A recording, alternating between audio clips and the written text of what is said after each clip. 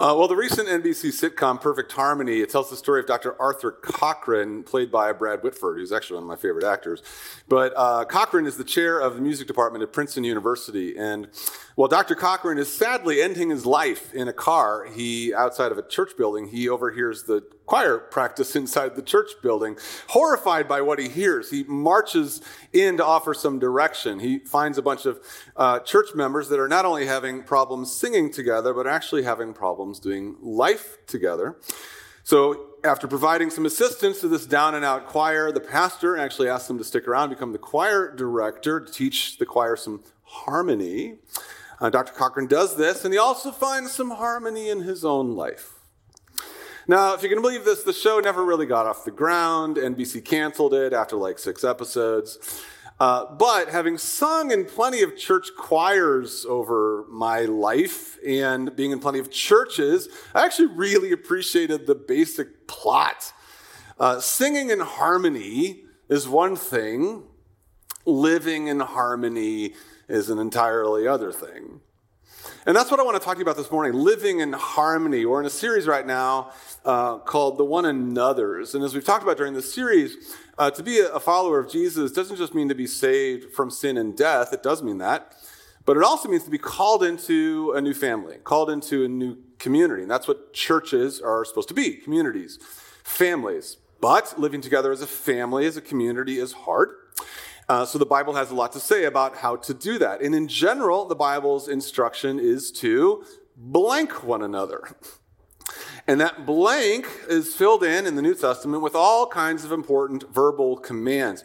Love one another, honor one another, serve one another, encourage one another, submit to one another. And the emphasis here, as we've been trying to emphasize, the emphasis is the one anotherness of these commands. Churches cannot be places where pastors do this for lots of people. Churches got to be places where we can do this for each other. That is the only way. That's the only way to experience the power that God gives us in our community. So another one of the one another commands that the Bible gives us is to live in harmony with one another. As Paul writes in chapter 12, live in harmony with one another. And as he writes later in chapter 15, may the God of steadfastness and encouragement grant you to live in harmony with one another in accordance with Christ Jesus, so that together you may with one mind and one voice glorify the God and Father of our Lord Jesus Christ. So that's the one another verse that I want to talk to you about this morning. Now, what does it mean, though? What does it mean to live in harmony with one another? This verse in the New Testament is actually one that can be translated lots of different ways. It is translated live in harmony with, but it can also be translated as live at peace with each other, or have the same concern for everyone, or be like-minded with one another, or get along with everybody. So there's a lot of diversity in those translations. Is there a correct one? So the Greek word that Paul uses here is the word phroneo, and it literally means to have the same mind. To have the same mind as each other. To think the same thoughts, to have the same feelings, to pursue the same goal, to have the same opinions. To think the same. Now, honestly, we might hear that and we might bristle. In our culture, we actually value difference. We value independence. Nonconformists are our heroes. It is our birthright as Americans to think differently from each other, and especially from our leaders. So this idea of having the same mind as one another might not sound that appealing to us, and might in fact even sound a little dangerous. When I was growing up, for example, I watched a lot of Star Trek. That's right, yeah. Every version, in fact. I watched every version of Star Trek. Can you believe that? Now, one of the scariest but most compelling arcs in the Star Trek Next Generation series was when the Federation was invaded by a cult-like alien force known as the Borg. Yeah, that was scary. So maybe you remember the Borg. The Borg flew around in a large cube assimilating planets and peoples into their collective. And when people were assimilated into the collective, they lost all their individuality. But in exchange, they became part of a unified whole that was so powerful in their unity that no species or planet could resist them. Resistance is futile. That's right, they would say. We got some big Borg fans over here. So even, this is the scariest part, even at one point, Captain Jean-Luc Picard was assimilated. He was renamed, you know. I don't want to say. Locutus. He was renamed Locutus. That's right. It was one of the most terrifying cliffhanger end of the episodes that I've ever seen in my life. I am Locutus. Turn it next week. So somehow the Federation found a way to resist the Borg, and Captain Picard was de-assimilated. That's our fear, though, when it comes to like-mindedness in churches. Our fear is that we will be assimilated. You might not want to know this, but lots of churches actually even have assimilation ministries. Assimilation ministries are how churches help visitors become members. We here at Rooftop, we call it connections. We don't call it assimilation. We call it connections, largely because I grew up watching Star Trek. But this is a fear in the world that churches are not a place of diversity and difference, but assimilation. And sometimes there's some truth to it. You feel like you got to give up your individuality to become part of a church. I remember many years ago, way back before we even launched Rooftop, way back in April 2001, we actually had ourselves a run-through Sunday. So a run-through Sunday is when we got all our volunteers together in the community center we were meeting in, Richmond Heights Community Center. And we just got everybody together to run through all our systems, make sure all the kids' check-in stuff was right, the sound system worked, make sure that we knew what to do in the building. We just start our run-through Sunday. And at the end of the run-through Sunday, I got all 30 or so members and volunteers together, tried to give them a little bit of a pep talk. So I wanted the volunteers to remember why we were doing what we were doing. We were starting this church to proclaim the name of Christ, the Son of the living God. We're doing this to preach Jesus. It's not just a man, not just a legend. He's the Christ. He's the living Son of God. So, as part of this pep talk, I told all the volunteers the story of Peter in the Great Confession. Maybe you know the story of Peter in the Great Confession. So in this story, Jesus asked his disciples, "Who do you say that I am?" And the disciples are a little bit confused, but eventually Peter gets around answering it correctly. "You are the Christ, the Son of the living God." So in order to rally the troops, I tried to reenact this scene with the people that morning. I wanted to hear them say it, who Christ is. So I stood up there on the stage and I boldly asked, "When Jesus says, 'Who do you say that I am?' what do you say?" The people said, a bit sheepishly, they said, "You are the Christ, the Son of the living God." I was not impressed by their conviction, though, so I said it a little bit louder. "Who do you say that I am?" They said, a little bit more awkwardly, "You are the Christ, the Son of the living God." So I yelled it at them again, because I was not convinced that they wanted to start this church. "No, who do you say that I am?" They said, "You are the Christ, the Son of the living God." I had no idea I was reenacting a cult-like leader moment. People were walking past the room in the community center, wondering what sort of cult we were starting there. This was the week before our grand opening, the next Sunday. It is truly a miracle that our church exists, given the boneheaded leadership of your pastor.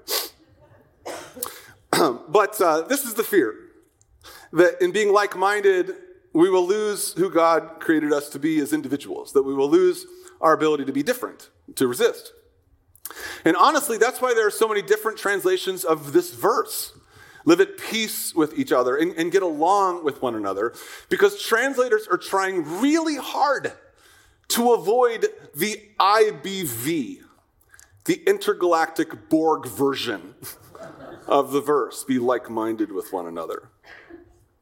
But just because Paul tells us to be like-minded with one another doesn't mean he's telling us to join his cult. The churches we read about in the New Testament were not cults. They were places of difference and conflict and diversity and struggle. So the question is, what does it mean then to be like-minded? Well, this is why I actually really like the translation, "live in harmony with one another."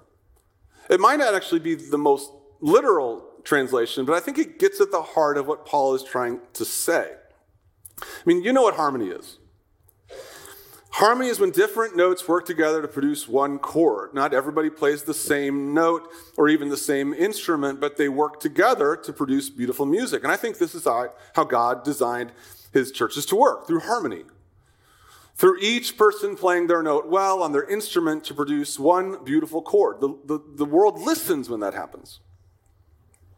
I was at my daughter's band concert last week. They actually had the honor of playing up at the Two Hill up at UMSL with the UMSL Concert Orchestra. And it's a beautiful place. It's a beautiful concert. I don't know if you've ever been up there, but my favorite moment in the concert was actually at the very beginning of the show. So everybody's up on stage, in their chair, poised with their instrument, whatever their instrument is, just ready to go. And the piano player plays this chord over in the corner, do-do-do. And everybody on the stage sort of picks a note, and they play this long, beautiful, sustained chord while everyone's adjusting, finding their pitch, adjusting their settings. And while they're sitting there just playing this long, beautiful chord, we just sit there and let it wash over us and fill the space while this beautiful chord just kind of fills the room. When churches find their chord, the world listens. This is what we can do when we're singing in harmony. As Paul writes in Romans, live in harmony with one another, in accordance with Christ Jesus, so that together with one mind and one voice you may glorify the God and Father of our Lord Jesus Christ. God is most glorified and people listen the best when we're singing in harmony. And when we don't play that chord very well, the world hears that too. Remember Dr. Arthur Cochran sitting in his car listening to that abominable music, out-of-tune music. No, no, no, no, no, no. That is not going to be the last thing I hear on this earth. In fact, I think that might be one of the reasons that the American church is losing members, not really growing anymore, because we're not playing together very well. We're making ugly music. So how can we play harmoniously? How can we here at Rooftop live in harmony with one another? Well, like I said, a chord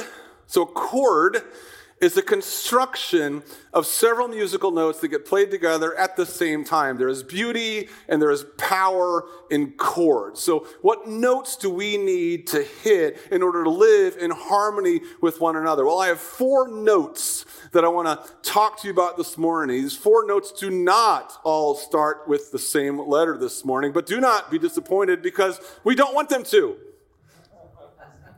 This is chord morning. So I have 4 notes that start with 4 different letters, which together build one of the more common chords in church music, the G7 chord. I got my little keyboard up here.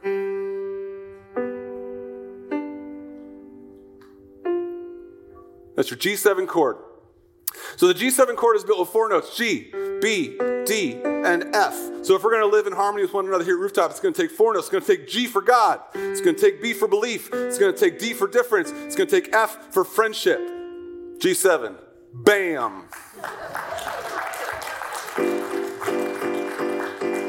Look, we got lots of fun sounds here. We got heavy metal organ.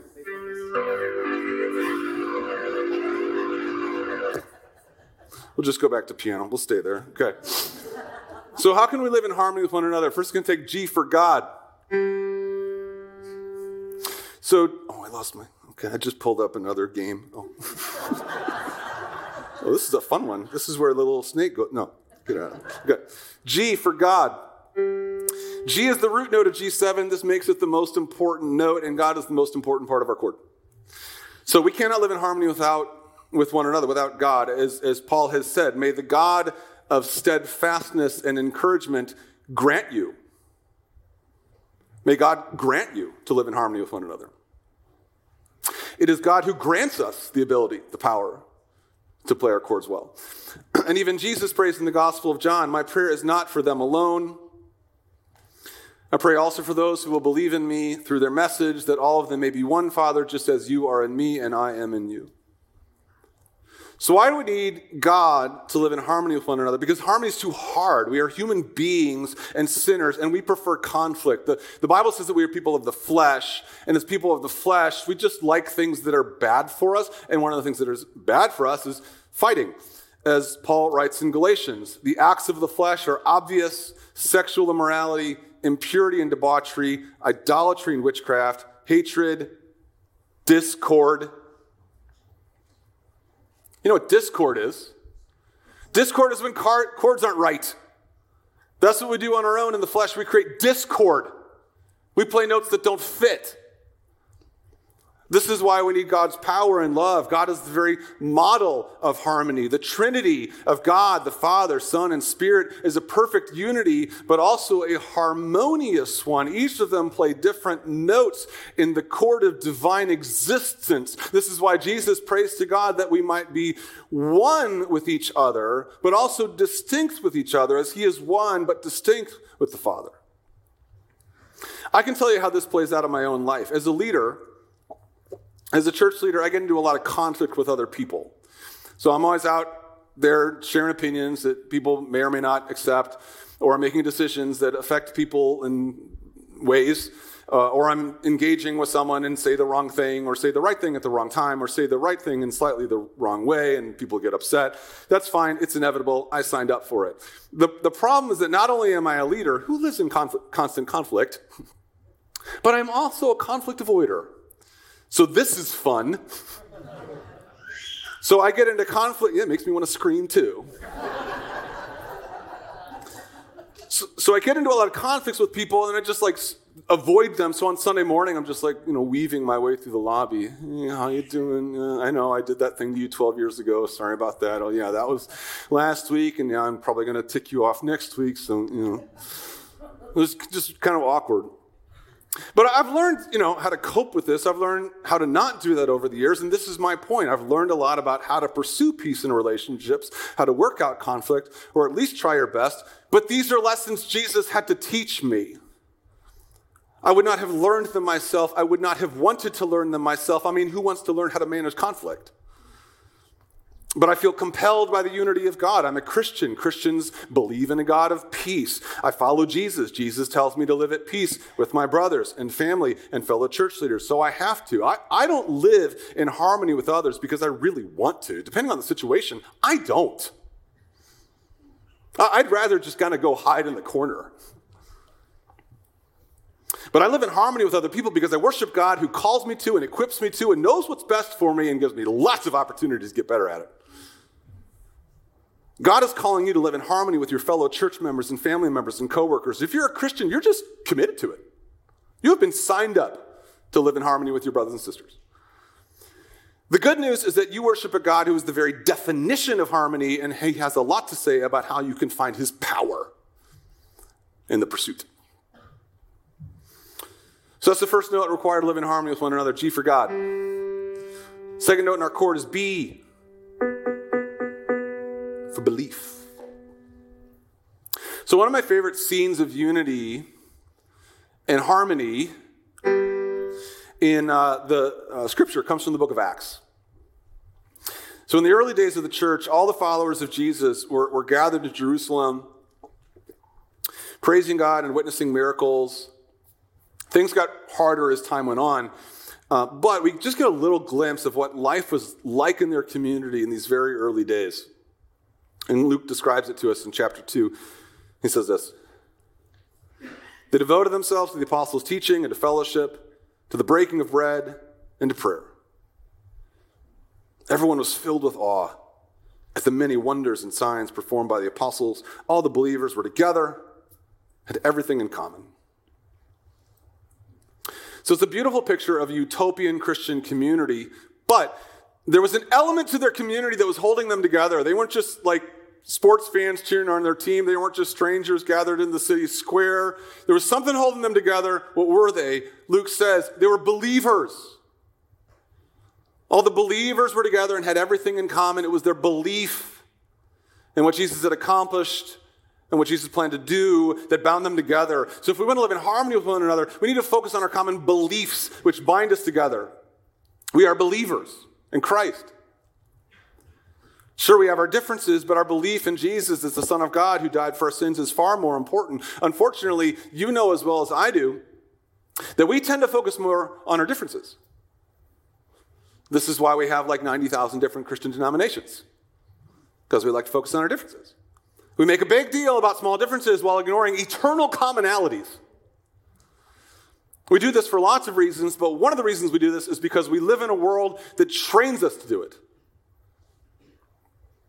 I read a book last year called Divided We Fall by David French, who is a political commentator that I enjoy.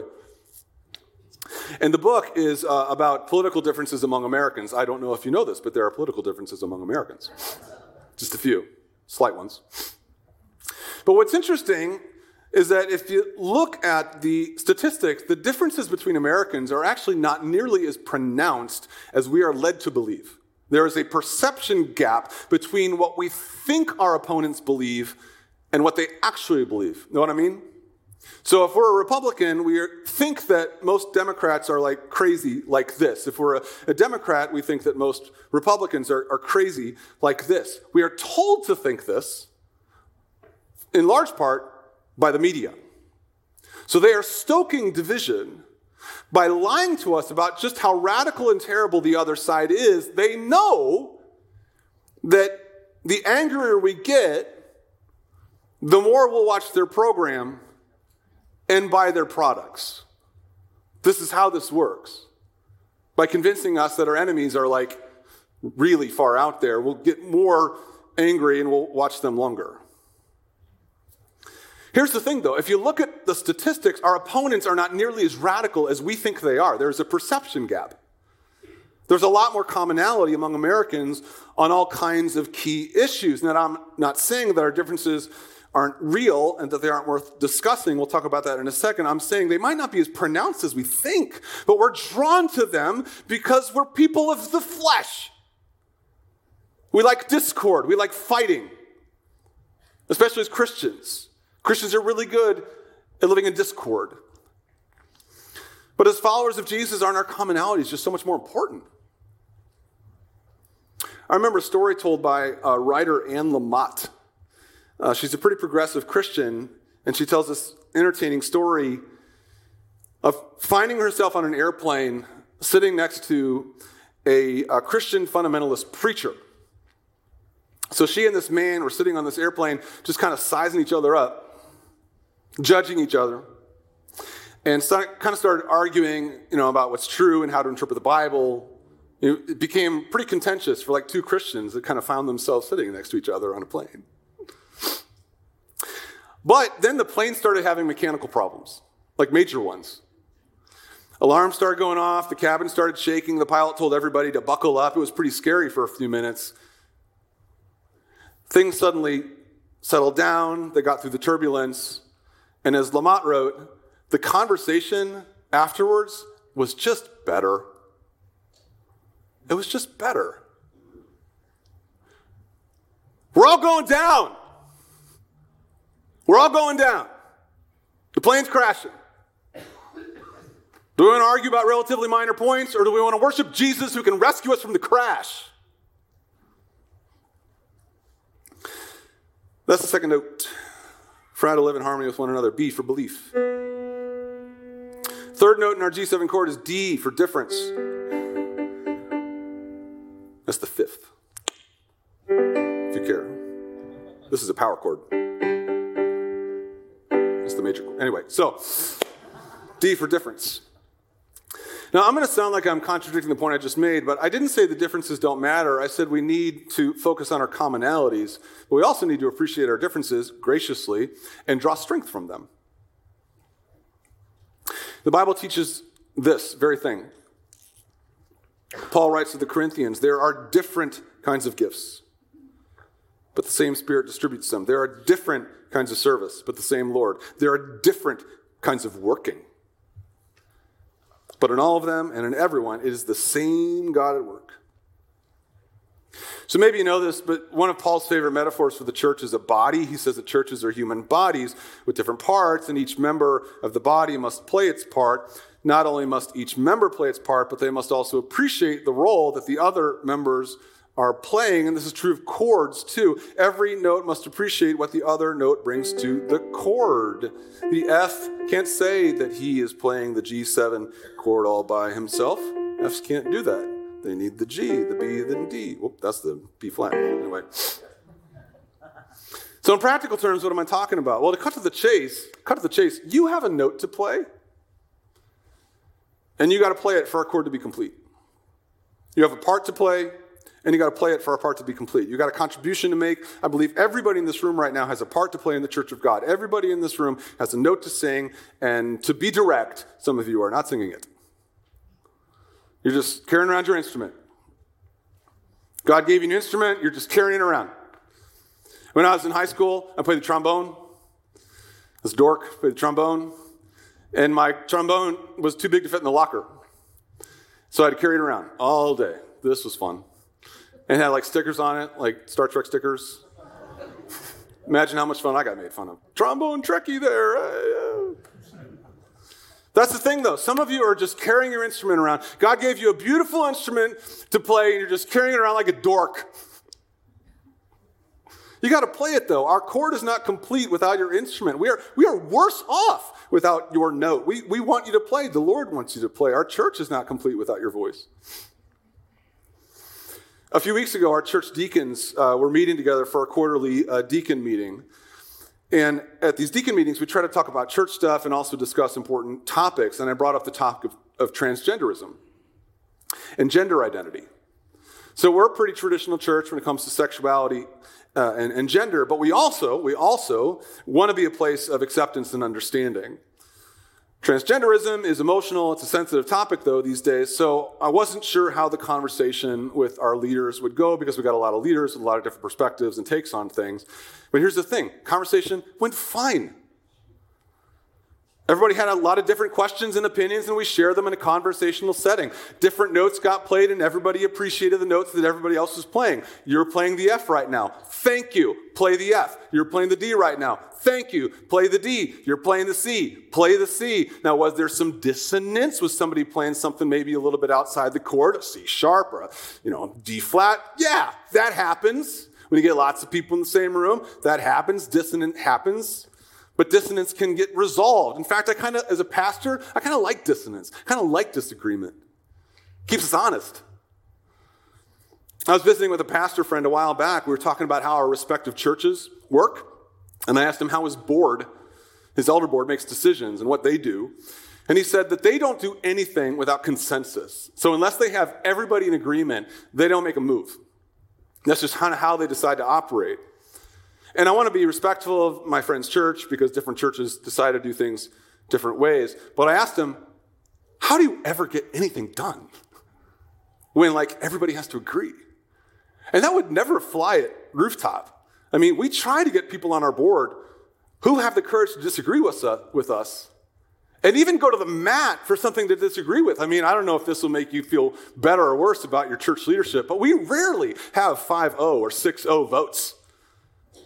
We've trained ourselves to listen closely to people who disagree with something. Maybe they have a perspective we're missing. I think we're better for it. So basically, when it comes to living in harmony with one another, we need to listen to the other notes in our lives and hear what they're saying. Every person in your life has a part to play. God is in charge of your life.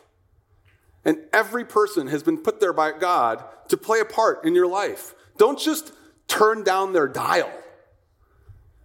Listen to see what part God wants them to play in your life. Are they there to teach you patience? Are they there to challenge your thinking? Are they there to teach you love for enemies? Don't just resolve the chord because you don't like dissonance too quickly.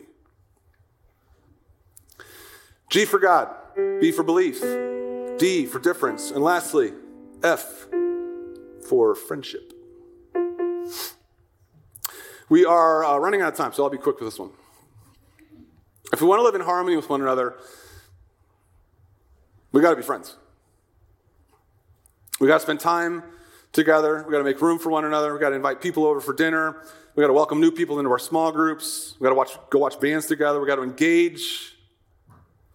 We got to learn to like each other, which, that's a sermon. We got to be friends. As the psalmist writes, "Behold, how good and pleasant it is when brothers dwell in unity." Now, I know that some of you are not here for friendship. Let's just be honest. You're not here for friendship. You're here to go to church, and then you're here to go home. And along the way, you might stop by to pick up some groceries. And I understand that. And if that's where you're at right now, I can respect it. I also know that making friends at church is hard. It takes time, years. As Luke writes in Acts, every day they continue to meet together in the temple courts. Every day. So we do this like a few minutes a week. Okay, do the math. It's going to take longer. Friendship takes time, but that's my point. Only when we get to know each other as friends, can we really live in harmony with one another. Let me leave you with this. A few weeks ago, our elder team went down to the Ozarks for our annual planning retreat. The elders are the group of guys that pray for and lead Rooftop. It was a very busy weekend of planning and prayer and stuff, but we had some time to play some games. And one of the games we played was this new card game, maybe you've heard about it. It's called The Mind. Anybody played The Mind yet? It's a fantastic game. So it's a very simple game with a deck of 100 cards, and all the cards are numbered 1 through 100. And each card has its own number. And everybody has a certain number of cards dealt randomly from the deck. And so nobody can see anybody else's cards. Nobody knows what numbers anybody else has. And the goal of the game, it's not against each other, it's with each other. It's a group game. And the goal of the game is to try to lay down the cards in numerical order as closely as you can. Again, nobody knows what cards anybody else has. Like if I have the 7, the 40, and the 98, I don't know what they're having. So I got to figure out, does anybody maybe have a number lower than 7? You're like, ugh. Okay, and then maybe it's just like that all night. And you keep doing that until maybe you get through all your cards successfully in numerical order, and then you get more cards the next round. So I don't know if I described that well at all, but it's a very fun and challenging game. In fact, as it was being described to me, I thought, this is impossible. But it's called The Mind because it forces the group to think together without talking or signaling or hinting. You're just kind of looking at each other. 23. Oh, I have the 21. Rats! And you got to start over again. So you're looking at each other. You can't talk, wondering how high or low your cards are. But here's what I found. You get pretty good at it because you can kind of read each other, especially when you've known each other for a long time. And as I was playing this game with these guys that I've known, some of whom I've known for over 20 years, I realized I knew them pretty well and how they would play the game. Rob tended to play his cards a little too late, a little too cautious. Greg would lay down his cards a little too early, maybe a little too eager. Steve would get really upset if anybody played cards out of order. Blake played really quietly, but afterwards would sort of explain how we need to play it a little bit differently the next time. I would make the occasional mistake and get really mad at myself, hate myself the rest of the night. But we got pretty good at it because we were friends. Over 20 years, we'd become friends. We kind of knew what everybody was thinking. That's what it means to be like-minded with each other. It doesn't mean to think the same thing. It means to know what everybody is thinking, to love each other because of it, but that takes time, that takes friendship. Any good choir doesn't just come together and start singing beautiful music. They got to practice. They got to meet together in the courts every day and practice for many years. They got to learn their parts. They got to listen to each other. They got to appreciate their differences. Only then, with one mind and one voice, can we glorify the God and Father of our Lord Jesus Christ. So question, in the chord, what's your note? What's your note? Oh, you're playing it. Our chord isn't, somebody said G. Great. I don't know what a G sounds like for you, but play your G.